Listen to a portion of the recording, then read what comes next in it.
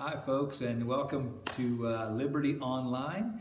And thank you again for your support and for your faithfulness. I pray that you are getting what you need out of some of these messages, and want you to be aware that we are having two services at the building at 9:45 and 11 a.m. on Sundays. We'd love to see you back there as well, inside of the fellowship of believers, and to be encouraged by that time too. So think about it. If you can't be there, if you're uncomfortable, we appreciate that you're tuning in. Want to give you an opportunity to continue to be engaged. Obviously, want to continue to tell you that you can send your gifts and offerings and help continue to support the church by way of PayPal, and there's other ways to sign up for that on our website at graceinrichland.com. We also want you to know that there's an opportunity for you to support your local community here. October the 29th is the Richland Trick or Treat Night. They're going to go ahead with that this year.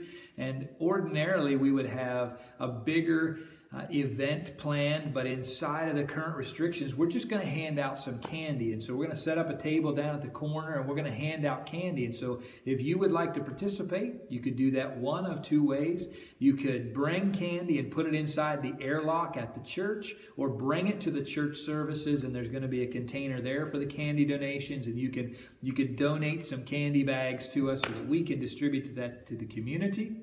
Or you could come on the 29th of October here to the church at 5 o'clock, help us set up the table in the tent, and distribute some of that candy to our community. Just be a smile and spend some time with other people who want the community to know that Jesus loves them. So that's the opportunity that's upcoming. I hope that you'll take advantage of it. You know, we have been talking in the book of Mark for the last several weeks, and last week we began a new series called Growing Up, talking about spiritual maturity and the choice of your life to make whether or not you're going to follow Jesus into maturity, whether you're going to accept his free gift of salvation and then grow up and become more and more like him. And the choice is yours, as we talked about last week. We're going to spend the next several weeks talking about different ways that might work for you. And today I want to talk specifically about a couple of obstacles that you may encounter. Things that may be inhibiting your growth spiritually from more of a philosophical standpoint. So we're going to look at three different ways that may be happening. And then I want to talk pragmatically at the end about some way you may be able to start to resolve that. So if you're ready, let's jump right in here with growing up with God. Because it's important that we understand the reality of us living in his world, that we get to do this with him. Again, like I said last week, you're never alone. You've been given a relationship with the God and the creator of the universe through Jesus the Son, and the Holy Spirit is here to be your guide and your comfort through all of the life choices and the perseverance that you need to get through to where it is that he's taking you. So how did it all start, and what is one of the first obstacles that we're going to encounter is found in what I consider one of those sad passages inside of the scriptures that remind us to be emotionally in tune with our God, that we have an ability to make choices that do grieve God. So in Genesis chapter 3, we see the original result of sin in man's life. Adam and Eve have already not listened to God. They have bought into what Satan was telling them, that surely God won't kill you. You're not going to die. You just won't be God anymore. You're going to have to understand the difference between being God in your world and being with God in his world. Genesis 3 verses 8 through 10 are so. Then the man and his wife heard the sound of the Lord God as he was walking in the garden in the cool of the day, and they hid from the Lord God among the trees of the garden. But the Lord God called to the man, "Where are you?" And he answered, I heard you in the garden, and I was afraid because I was naked, so I hid. Now, we have the ability to be in this relationship with God as a result of Jesus Christ. That's the relationship that we have right now. The relationship that Adam and Eve enjoyed was one of closer context inside of everything that God had prepared and provided for them in the Garden of Eden. And God would literally come and take walks with them in the cool of the day. They forfeited that when they sinned. When they didn't listen to God's instructions, they forfeited that perfect relationship that was there. They allowed for sin to create shame in their own life and separate them from God. And we talked about that a little bit, but I first want you to identify in your life if shame is one of the things that's keeping you from a relationship with God. Have you gotten to the place where you are ashamed of the decisions you make, or you feel unworthy of a relationship with God? Because immediately after Adam and Eve sinned, shame became inherent inside of that sinful nature. As they commit the first sin and go against what it was that God had said for them to do, they had to cover themselves, because immediately the relationship between man and woman was broken, and the relationship between God and man was distanced as well, because when God comes to take that walk, they hide from him. For the first time, they distance themselves from God based on shame. Shame is a powerful, powerful thing. When you are afraid to be known by others or by God, when you're ashamed of who you are, who God made you to be, it creates distance in you. All of your relationships here in this world, as well as a relationship between you and God the Father. It's the first obstacle that you're going to have to think about. Is this where you struggle? Do you think, I really can't spend time with God because of all the things I've done in the past, or because I'm not worthy to spend time with God walking in the cool of the day? We need to understand, first of all, from this passage that God still pursued a relationship. Even though man had sinned, God pursued him. Said, I'm coming to you in the garden in the cool of the day, and I'm looking for you. I haven't gone anywhere. The shame is something that you have to deal with in your own heart. God has created a way for sin and shame to not be a part of your life anymore, and it's by giving it to Jesus, his Son. By allowing for him to be the payment in totality, once and for all, as we talked about, for your sin. To lay it aside, let the shame go, and rekindle that relationship between you and the creator of your universe. The world that we live in with God. He wants that kind of relationship with us. And shame is the first thing that we need to think about. Is that what's keeping us from relating to God the Father? The second one is an unhealthy or irrational fear that God will judge us or punish us, or that every bad thing that happens in this world is as a result of God's anger. We'll get a picture of this in Exodus chapter 20 when we see the Israelites. Moses has gone to the mountain. He has received the Ten Commandments, and God has shown up in a powerful way on this mountain. When the people saw, in Exodus chapter 20, verses 18 to 21, when the people saw the thunder, the lightning, and they heard the trumpet, and saw the mountain in smoke, they trembled with fear. They stayed at a distance and said to Moses, "Speak to us yourself, and we will listen. But do not have God speak to us, or we will die." Moses said to the people, "Don't be afraid. God has come to test you, so that the fear of God will be with you to keep you from sinning." The people remained at a distance, while Moses approached the thick darkness where God was.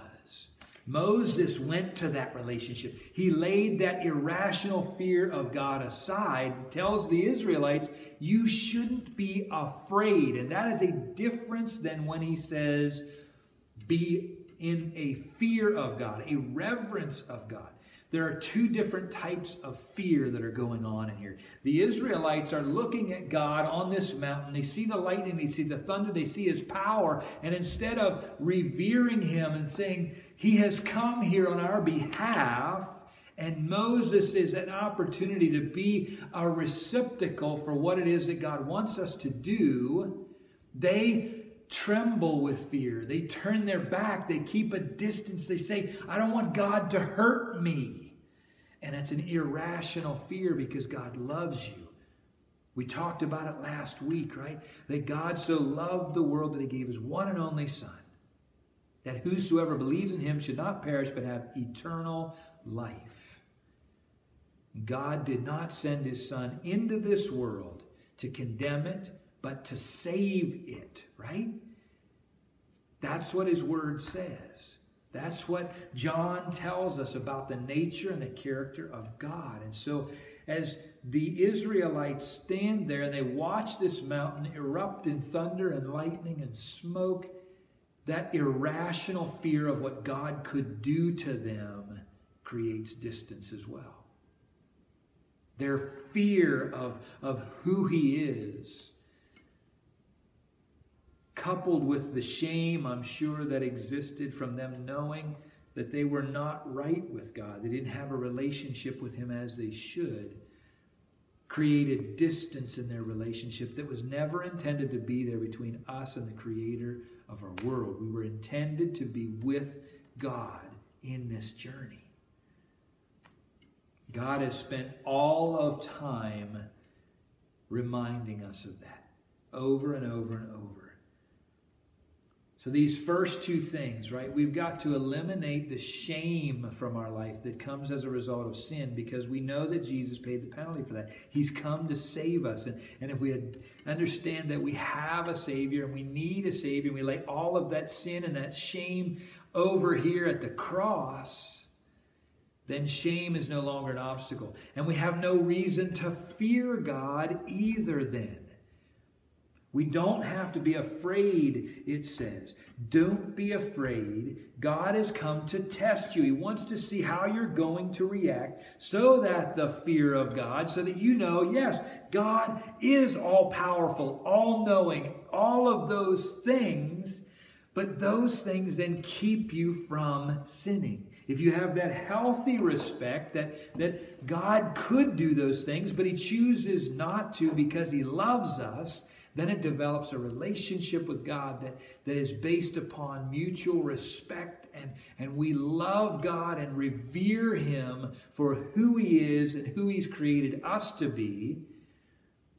Then we have this healthy fear of God that keeps us from sinning, and if we're not sinning, then there's no shame, because there's no distance between us and God the Father anymore. We are with God as we were intended in the beginning. If we can lay aside our shame and sin, if we can no longer fear what God can do to us, but yet adopt this idea that God has our best interests at heart, that we revere all that he has created and has made for us on our behalf. Jesus tells us very plainly as he speaks to a group here in Matthew chapter 11, verses 28 through 30. Jesus' very words, "Come to me, all you who are weary and burdened, and I will give you rest. Take my yoke upon you and learn from me. For I am gentle and humble in heart, and you will find rest for your souls. For my yoke is easy and my burden is light." Some of us think there is such a high expectation from God that I can never live up to it, so why even try? Jesus says that's not true. That grace and mercy wipe away all of that. There is no expectation that God has of you that is too high, because he promises to give you the strength, the wisdom, the endurance, the Holy Spirit as comfort and guide to endure all that you will have to go through. He wants to be with you. We have to get this out of our mind, that there is an expectation from God that looks too hard, that we can't do it by ourselves. We don't have to. It was never intended that way, and the scriptures clearly say that's not the way it works. That Jesus came, he paid the price for our sin and shame, so sin and shame have been taken off the table by his sacrifice. We then no longer have to fear irrationally the punishments of God. We've been grafted into his family. We're children of God. And as that shame and that fear are taken away, then we no longer have to worry about an expectation of who God is. We don't have to worry about what it is that God is going to do with us. He wants to be with us. Be with us. As we look at sin and shame and fear, and we eliminate those things from what it is that God wants to do with us, those obstacles we begin to move, and we listen to the words of Jesus, and we come to him and we take up his way for us. As we look to him for guidance, and we read the book of Mark together, we see what Jesus did, and we learn from his life how he wants us to be orchestrating the things that we do on a daily basis. Pragmatically, we need to stay plugged into Jesus. And that's really what the idea is today. That we want to plug into who Jesus is. And Jesus gives us a clear picture of who he was and what he is doing in our world in John chapter 15.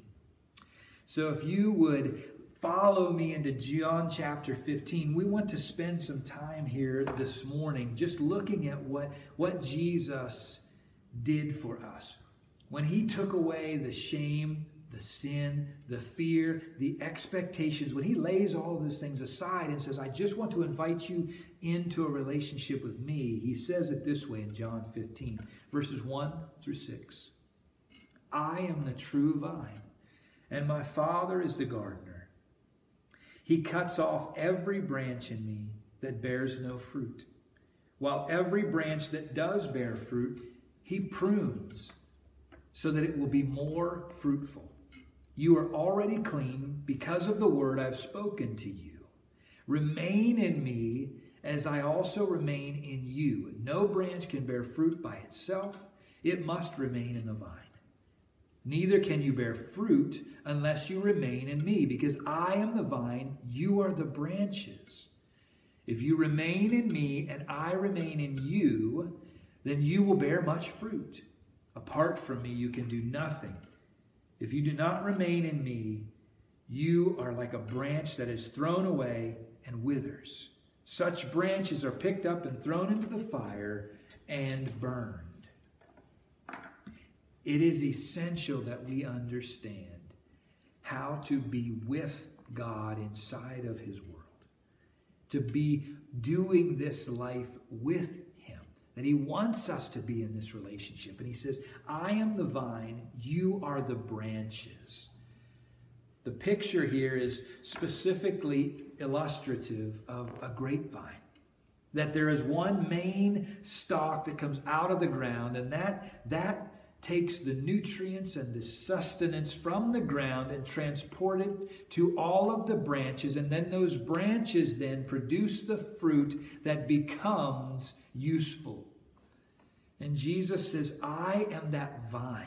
I am the source of all the sustenance that you need, and you must remain in me. You've got to stay plugged in to Jesus. You can't create distance, right? It says that if there's a branch that's cut off, it will bear no fruit. If you separate yourself from God because of shame, because of fear, because of what you think of God's expectations, then you've cut yourself off from bearing fruit. It's impossible to do without staying plugged into the vine. Jesus reminds us that he is the vine. We are the branches, and if we just remain in him and he remains in us, then we're going to bear much fruit. The opportunity for our life will blossom and grow into something that is useful and practical. We have to remove those obstacles that create distance, that sever us from the vine, if we're ever going to pursue what it is that God wants us to do in our lives. We know that there will be pruning as well. There are going to be some times when God prunes our life, and it may hurt a little bit. There may be times inside of this year when he has cut things out of your life that you thought were important, and it hurt a little bit. But it is for your benefit. It is for your continued production that he does those things, to make us better and more useful to what it is that he is doing. To be very practical, you need to take some time, figure out a habit of plugging into the vine. I would encourage you, obviously, to read Scripture every day, to find a way to drink deeply from the Word of God. If you follow along on YouVersion, if you haven't found that app yet, it's just Bible.com, I think, and it's the Bible app on inside of your Google Play Store or your App Store. If you look those things up, YouVersion provides a verse of the day. And that's just one way that you can stay plugged in. That you can get a verse every day, and you will be amazed at how those verses kind of plug in to where you're at. The Word of God has a way of transforming to fit the circumstance that you're in for the encouragement of your heart. So if nothing else, make sure you get that app so that you can put it on your phone, your iPad, something like that. And every day you get at least one verse to tell you God loves you, to remind you, to stay plugged in. And then start on one of the reading plans. Do something that is that you can be reading a part of Scripture or listening to it. It also has a feature that it will play the Word of God to you, and someone else can read it to you if you're not much of a reader. Just listen to a few verses or passages of Scripture every day to get it into your life. You'll be amazed at the difference that makes in your life in eliminating the sin and the shame and the fear and the expectations that this world fabricates between you and God. Take those obstacles and remove them by replacing them with the Word of God. I would also encourage you to take time specifically. I've cultivated a relationship with God that has taken a lot of time and effort on my part to take out some of these things, to remove these obstacles for my world as well. And mine is fallen into a rhythm that I try at least once a month to take an entire day and just listen to what God is saying. To take an entire day and to walk through 3 steps. You may not be able to do it for a day right off the bat. I wasn't able to. I'm going to be honest. First hour is okay. Second hour, I'm going, okay, now what? Where do I go? What do I do? I got stuff. It was difficult to build up that reserve, to be able to sit and just think about things of God for a longer period of time. So I kind of developed these 3 phrases to go through, and you've probably heard them before if you've been at Liberty. I use them because they're impactful to me, and I want them to be a blessing to you. And so take time on a regular basis. I would encourage you, again, once a month or so at least, to sit down and use these phrases to stay plugged into the vine. You need to reflect in the quietness of your own heart to reload your mission. You're going to take some time and do that by first of all, gaining perspective. These 3 phrases, you're going to gain perspective, then ascribe value, then establish a priority. Gaining perspective is that process by which you remove yourself from all of the distractions and all of the busy work of life, and you spend time just listening to the Word of God, listening to Him as He talks to you, praying about things, asking Him to reload His mission into your heart, to see the world differently, literally. It's why I go outside into the woods, and I try to get to a place that I have hiked up to, and I see the world literally differently than I do from when I'm in the valley. I climb up to a place of perspective. Psalm 61 says, lead me to the rock that is higher than I. It's one of those things that I embrace, that I want to be to a place where God has taken me and I can see the world differently. You can do it in your own house. As long as you separate yourself, turn your phone off, turn the TV off, just sit and take a moment to breathe and say, big picture, who am I? What do I want to do? How do I want people to view me? What is most important in my life? Once I've backed away from life and I've been able to gain a perspective by taking a bigger view of where I am, then I can look at the pieces that I have placed in my life and I can actually ascribe value to them. I can reevaluate my activities, all the things that I do, based upon their value to the mission. If I've reloaded my mission and say, this is what I want to be about as I look at big picture who I am and what I want to accomplish in the world, what God wants me to do, then I can take these pieces and these activities and I say, this is a valuable one, this is a valuable one, this one not so valuable. I need to value that less. And I can ascribe value to things like my spouse, my kids, church, service in the community. I can ascribe value to the relationships that I've let go, possibly. And I can say, if I want my life to look like this, then I need to be about these things. And these valuable pieces need to fabricate then the priority of my day. And so I gain perspective, I back out, and I look at the whole picture of my life. I then look specifically at the valuable pieces that God has given me to work with, and I have to stack them up and say, this one's the most valuable to the least valuable. And as I have done that, then I can establish and reorder my daily activities to align with the perspective and the value that I've established, and I can establish a priority of my life. I would encourage you to establish the priority as Jesus' mission.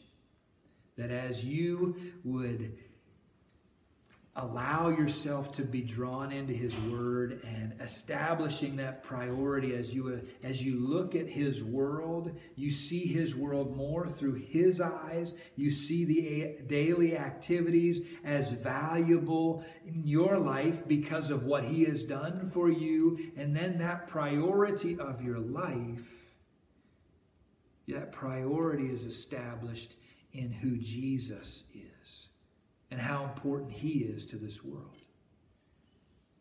Take time and say, if I want to be viewed this way, if I've gained the perspective of Jesus' world this way, and valuable things to me are such as reading Scripture, spending time with people who think like me and want to see others reached for Jesus. If I have a heart for my neighbors, if I really want to be engaged in His mission, then I need to be about these things on a daily basis.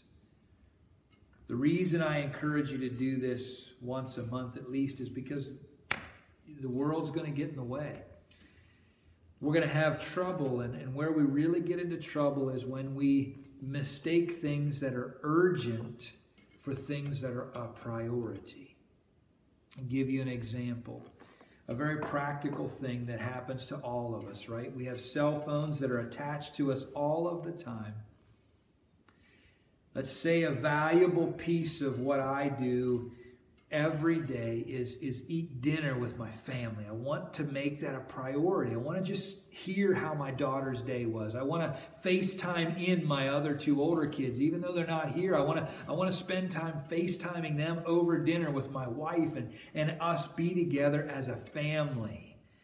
If that's a priority, then I need to be able to let my phone go and ignore the texts from work or from the bowling league or whatever it is that's trying to get a hold of you in that moment, that priority is established in my life, and I need to be able to lay that aside so that I can accomplish what it is that I value. And then as I value it, the perspective of my world is reflected in my values. It's a very practical thing to think about, but if we never gain perspective of how do these things impact the overall goals that we are looking for? How do I gain that perspective? I take time away just by myself. I look at God's world through His eyes. Think about what is most important to Him. Then I ascribe value to the daily activities that I spend time in. And I reorder my life then to reflect that the priority of my life is my goal to reflect who Jesus is. That I truly believe that everything I have is from Him. Everything I do is through Him, and all the glory is to Him. That's really what I want you to think about this week. Spend some time doing this. Take an opportunity. They're on YouVersion, these 3 different phrases. Step back for a moment. Reevaluate where you are and what you're valuing. How are you spending your time will tell you what you really are valuing. It may be scrambled for a while. Allow God to help you sort it out. Reattach yourself to Him.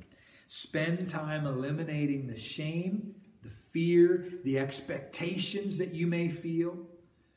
Get those things out of your life and plug back into the vine so that you could gain perspective, ascribe value, and establish a new priority for your life. Take time to do that. That's the first thing that you could do individually to grow up, to spend time with God.